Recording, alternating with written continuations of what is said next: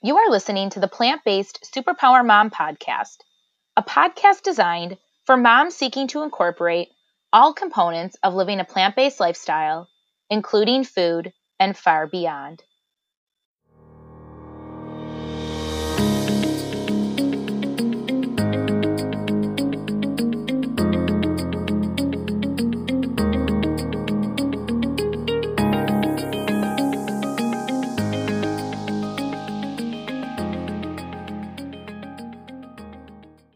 Hello and welcome to another episode of the Plant-Based Superpower Mom podcast.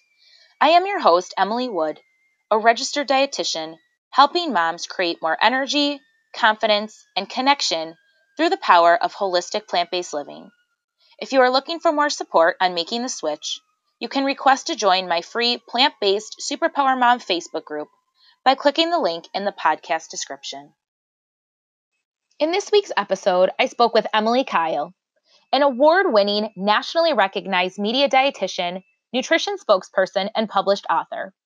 She is the owner of Emily Kyle Nutrition, a nutrition communication and consulting company, and private practice specializing in MRT food sensitivity testing and medical nutrition therapy for autoimmune conditions. Her first book, The 30-Minute Thyroid Cookbook, 125 Healing Recipes for Hypothyroidism and Hashimoto's, was released December 2018. You can catch her live every Monday morning on Good Day Rochester, sharing her love for cooking delicious, healthy food. In this episode, Emily shares with us her expertise on food sensitivities and how an individualized approach to identifying these issues is the most effective way to feeling your best. She also gives us some insight on how to naturally manage thyroid dysfunction, which you can find out even more about through her new cookbook. Emily states that even though she is not 100% plant-based or vegan, that regardless of what diet you are following, eating more plants is the key to optimizing health. Thank you for listening and enjoy this week's episode. Hi, Emily. Thank you so much for being here with us today. Hi, thank you so much for having me. Of course. And I just have to say before we get started is that I just love following you on Instagram and everything you do on your website, because you are just so relatable. And I just love that so much. You're so kind. Thank you so much. It's definitely a hard balance to achieve. So I appreciate that. Thank you. Yeah, of course. So I wanted to start, before we get into some of the other areas that I really am, loving to talk with you about, I want to talk a little bit about your farm, because the way you put it on your website, you put it on your Instagram page, it really just seems like it's a big part of you. And I love how you share that with all of us. So please tell us more about that. Thank you. So I definitely did not intend to ever have a farm, but when we moved into our house about 6 years ago, we do have about 3 acres, and I do live very rurally. I don't live in a city or anything like that. And you being from upstate New York, it's farmland. So I didn't grow up on a farm per se, but my mom was pretty big into gardening. So we decided one year we'd start with a small vegetable garden, and just over time it grew and grew, and then we got chickens, and so it kind of snowballed from there. Mm-hmm. And I will never forget when I think it was over the summer, when you did some Instagram stories and your little baby chicks were hatching. Oh, yes. It was like literally the most exciting day of our lives, for sure. So cute. These little fuzzy heads. I'm like, oh my God, I could watch this all day. They were so cute, but honestly, we made a huge mistake by doing that. We should have never done it, because we ended up with 3 roosters, and they had to go. I mean, they're horrible creatures. They're so mean. So that was a big learning curve that we had to kind of get over. Yeah. Well, now you know. Yep. Now you know. Yeah. So as far as the growing and the maintaining and all the harvesting that goes into the farm, do you get your son involved with all of that? Absolutely. He loves it. And it's kind of nice because it just happened kind of at the same time he was born. So he just has grown up with it, and that is normal for him. And if you ask him, he calls himself Farmer Ransom, and he wants to be a farmer, and he thinks he is a farmer. So it really has played a huge role in his life.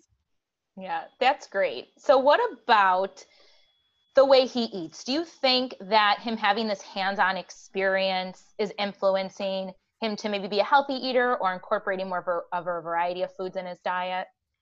Absolutely. Obviously, I'm biased. I'm a dietitian and he's my kid, but he eats so much healthier than most of my friends' kids. I don't want to say that they don't eat healthy, but he is just naturally gravitates towards fruits and vegetables because from a young age, he could just walk outside and pick a spear of asparagus and eat it.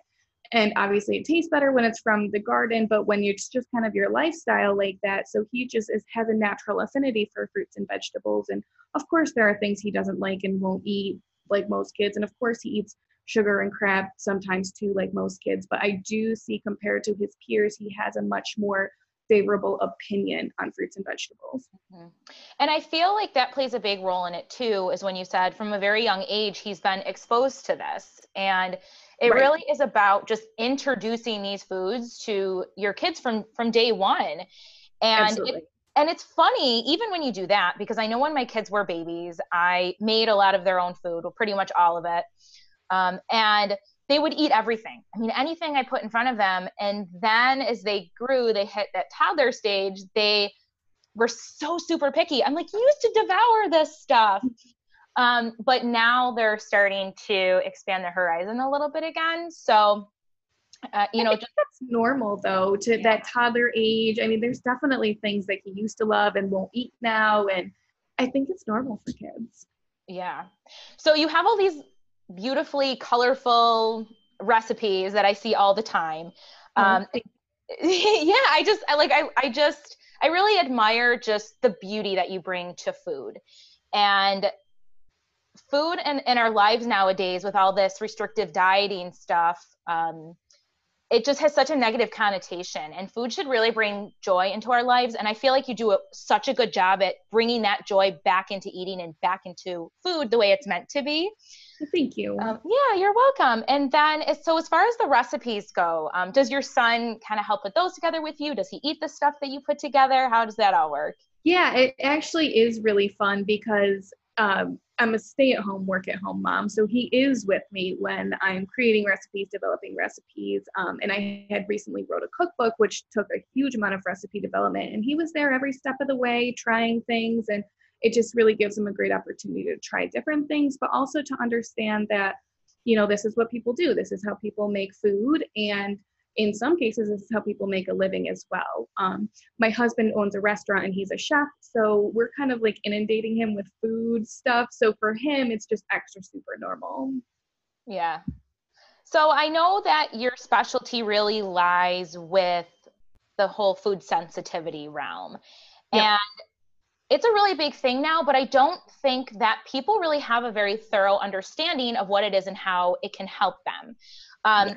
So can you tell us, like, when you have a sensitivity to food, I mean, how can that impact your health or the way you feel? So there's a lot of different theories on it, but a lot of it comes down to food sensitivities play a role in leaky gut, or what we know as intestinal permeability.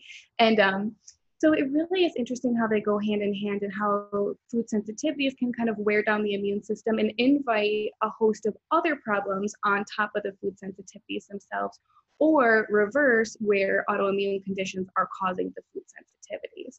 So the one thing that I have learned the most and researched the most is that the foods that are triggering to people are highly individual to each person. So easily we're quick to say, oh, it's dairy and oh, it's gluten, but that's wrong. It's so individualized for each person that it makes it kind of hard to pinpoint exactly what it is for everybody. Mm-hmm.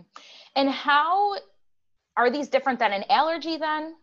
Yes, yep. So these are not IgG mediated, not IgA mediated. These are, well, in my practice, I do the mediator release test. So we're testing mediators in the blood. So these are not strict allergies, anaphylactic allergies, anything like that. They perform much differently in the body than they do. Mm-hmm. So you already mentioned it, but the MRT and the LEAP therapy, and Yes. I'd like for you to tell us what those are and how these help to identify and manage these food sensitivities. Perfect. So I became really interested when I saw other dietitian colleagues kind of doing this, and I had not been in private practice before. And I really wanted to only get into private practice if I could provide some like real tangible results for people. And I had had my own health issues, which I knew were mediated by inflammation and things like that. So that's how I kind of really got interested in this. So MRT stands for Mediator Release Test, and then LEAP stands for Lifestyle Eating and Performance Therapy. So I had to go through I believe it was a 30-hour course to get certified as a LEAP practitioner. And that just means that I am certified to be able to read the results and then create a meal plan based on those results that's going to get the client the quickest and most effective solution to their problem. And like yourself, I am very against dieting, restricted diets, things like that. But then when I got sick, it really changed my heart on, people who are really suffering from conditions that need medical nutrition therapy. So I definitely am very vocal that I don't want this to be a restricted diet for someone forever. I just want it to be a tool to help them heal. And the goal is that they will be able to reintroduce foods over time so that they are not living on a restricted diet. Mm-hmm, mm-hmm. I love that approach. And the thing too, and you might have mentioned this, but this therapy is really cool because there are a lot of umbrella elimination diets out there, but this is really individualized to the person. Absolutely. So the test itself tests for 170 different food and food chemicals. And I'm really interested in the food chemicals themselves as well because they can really play a huge difference. So a lot of people eliminate nightshades, for example, because of lecithin, but what we test for in the media release test, we do test all four. So we test white potatoes, tomatoes, peppers, and eggplant. But the test also tests for the chemical, which is solanine, which is the chemical in nightshades, which causes inflammatory reactions for some people. So we can go in and get really specific and then create a diet where we are allowing as many foods as possible and just taking out those really difficult ones. But it's crazy when I get the result. Everybody is so extremely different that it really just drives home the fact that we need individualized care for people. Absolutely. And then you're not eliminating things that you don't really even need to be eliminating. Exactly. I've had so many clients say, oh, but I was gluten-free for so long and I guess I didn't need to be. And that's true. A lot of the diets that the elimination diets that I'm pretty familiar with writing in my book, the elimination provocation diet, the autoimmune paleo protocol diet, you're right, they're just umbrella diets and you're not going to get into the specifics. And even when you look at something like the autoimmune paleo protocol diet, which eliminates just about everything. Well, I just had a client who tested positive for beef. So that wouldn't do them any good, you know? So it's just really drives home that need for individualized care. Yeah, I agree so much. So I get a lot of clients, and I'm actually seeing more that ask me how they can manage their thyroid deficiencies more naturally. And I know that this food sensitivity thing obviously can play a role in it, but especially in this area, being in Buffalo, New York. I don't know if you see it a lot in Rochester too, do you? Yeah. So Emily's nodding her head. You guys aren't going to see her nodding her head, but she is.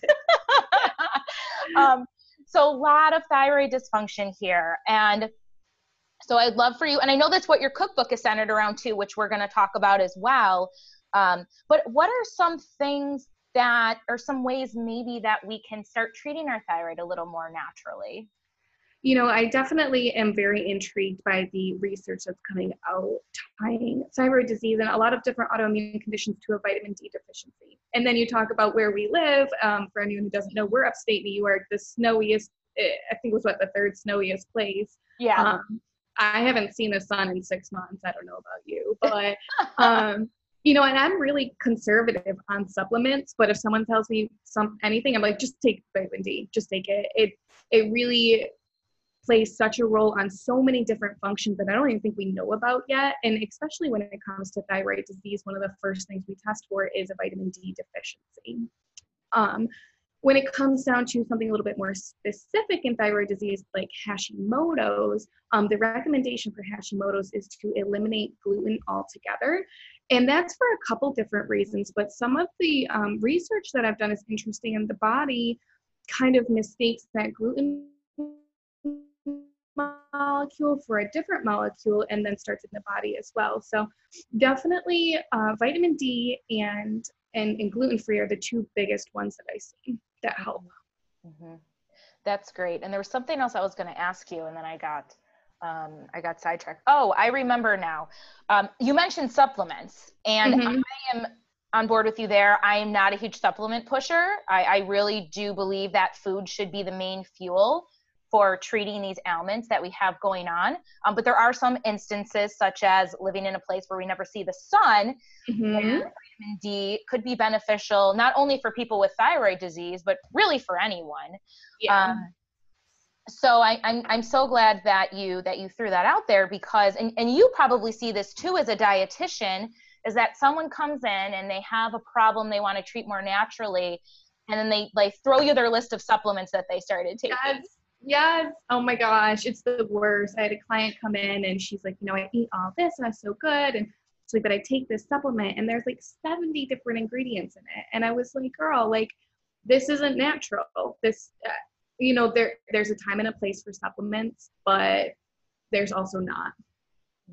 Yeah. And it makes me happy to hear another dietitian say that, because there is such a huge push on supplements, I feel, generally speaking, in society. Mm-hmm. Yep. And I just feel like when used correctly in the correct situation under the guidance of a healthcare provider, they can make all the difference. But if you're just using them as a Band-Aid for everyday life situations because you're not eating healthy, that's not going to give you the results that you need and could contribute to further problems. And I think that people don't think about it that way. Right. Yes, for sure. So on that topic, tell us about your new cookbook. Yeah, so I'm really excited. I wrote, it's called the 30-Minute Thyroid Cookbook, and it's 125 healing recipes for Hashimoto's and hypothyroidism. I really enjoyed working on it. I got to learn a lot about the autoimmune paleo protocol diet. So every recipe in the book is formatted to go either for the autoimmune paleo protocol diet, the elimination provocation diet, the paleo diet, and then of course the vegan diet. And while you wouldn't think that the autoimmune paleo protocol diet or the paleo diet are plant-based, I do consider them to be plant-based in a lot of ways. And it just so happened that in the book, over 73 out of the 150 recipes are naturally vegan or vegetarian. So really kind of a plant-based look on how to treat that with food. Mm-hmm, mm-hmm. That's great. And I always, I'm a huge advocate for the plant-based lifestyle, but I always tell people that, it has to be adapted to your own lifestyle. And if 100% isn't practical to you, that's totally fine. It's all about just eating more whole plant-based foods. Yes, I say it to people all the time. I say, you don't have to stop eating meat if that's not what you want to do, but you have to eat more plants. And that's really where I come at it with everybody is you just have to eat more plants. I don't really care what diet you're on, but are you eating plants? And I know that the definition of plant-based can get a little hairy. Some people keep it synonymous with vegan. I personally do not. And, I've had some people say, that's not what it means. But to me, plant-based means that you're eating the majority of your food from plants.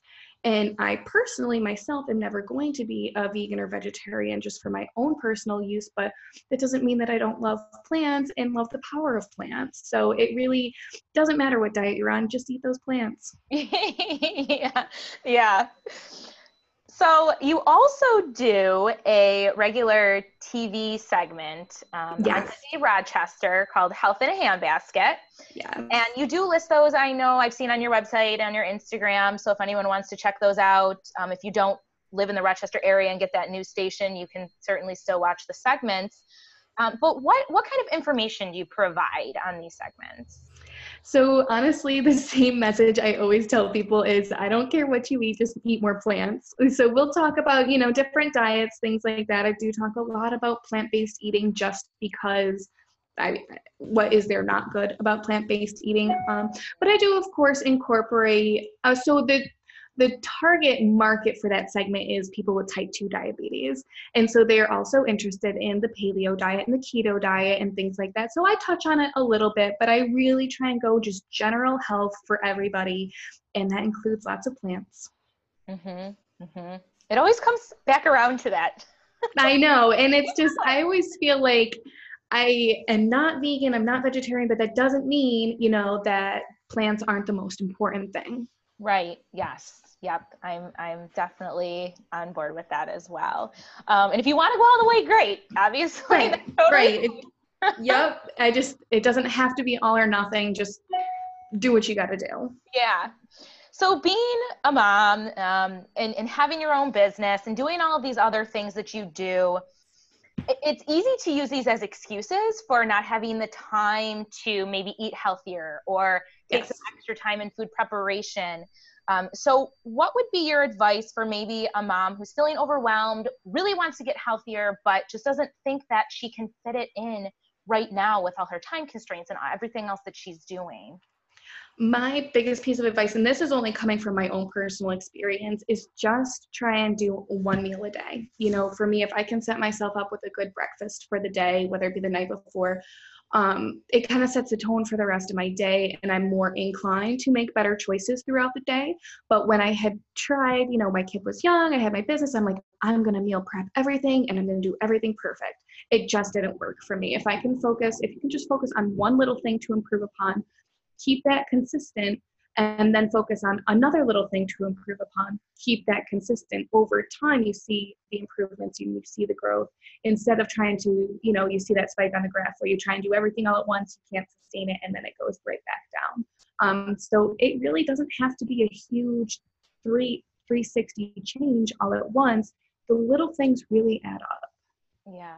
And I was just speaking with someone I've known for a while now, but I had her on another podcast interview, and she was saying when she first decided to make the jump into like a more plant-based lifestyle, she was preparing everything from scratch and taking all this time. And she's like, first of all, my son wasn't eating any of it. She goes, and second of all, I couldn't keep up with it. It just wasn't sustainable. So she made a compromise with herself that it just didn't have to be like that. Yep. I think we have these ideas in our mind of how it should be. Mm-hmm. And then again, we go back to that individualism where we all live different lifestyles. We all have different needs. It has to be based upon you and your specific circumstances, because doing what your friend is doing is not going to help you. Mm-hmm. Yeah. I want you to share your Instagram page and your website, just because there is just really, there just really is an abundance of valuable information on those places. So that's so nice. I really appreciate that. My website is emilykylenutrition.com, and then on Instagram, just Emily Kyle Nutrition. Yeah, so easy to remember. And those links will be in the episode description as well. So if you forget, don't worry. You can just click right on them. Thank you, Emily. And also your cookbook too, I would imagine, is available on Amazon. Am I right with saying that? Yeah, it's available on Amazon and barnesandnoble.com. You can get it through my website, Google it, it's everywhere. Awesome. Yeah, definitely check that out. And I like how it's the 30-minute thyroid cookbook. Yes. Because you have to keep it, when we're talking about our lifestyles nowadays, it's just shifted. We're so busy. We have a lot to do. And, you can still be healthy and manage your health naturally. But, having references like that keep the time down, but you're still preparing these healthy meals is just so awesome. Thank you. And we definitely did that too, because anyone who is suffering from a thyroid disease knows that energy is limited. A lot of people don't have energy to spend time in the kitchen, are too tired, and I totally sympathize with that. So just want to make it as easy as possible for people. Yeah, that's wonderful. Well, I want to thank you again, Emily, for being here. This was fantastic. Thank you. Oh, thank you so much. And I'm so glad to connect with you, because we actually live so close. So hopefully we'll meet in person soon. I know we will. And I have 2 boys, so I'll bring them along and they can all play. Perfect. Let them play together. That's the best thing about them getting older, is you can kind of send them off on their way now. Yes. And wear them out, and then they just pass out at night. Yes. It's perfect. Life is good. Well, thank you everyone so much for listening. And once again, if you want to find out more about Emily Kyle, you can do so in the episode description. All the links will be there along with her full bio. And we will talk to you soon. If you are liking the Plant Based Superpower Mom podcast, be sure to hit that subscribe button and share with your friends and family.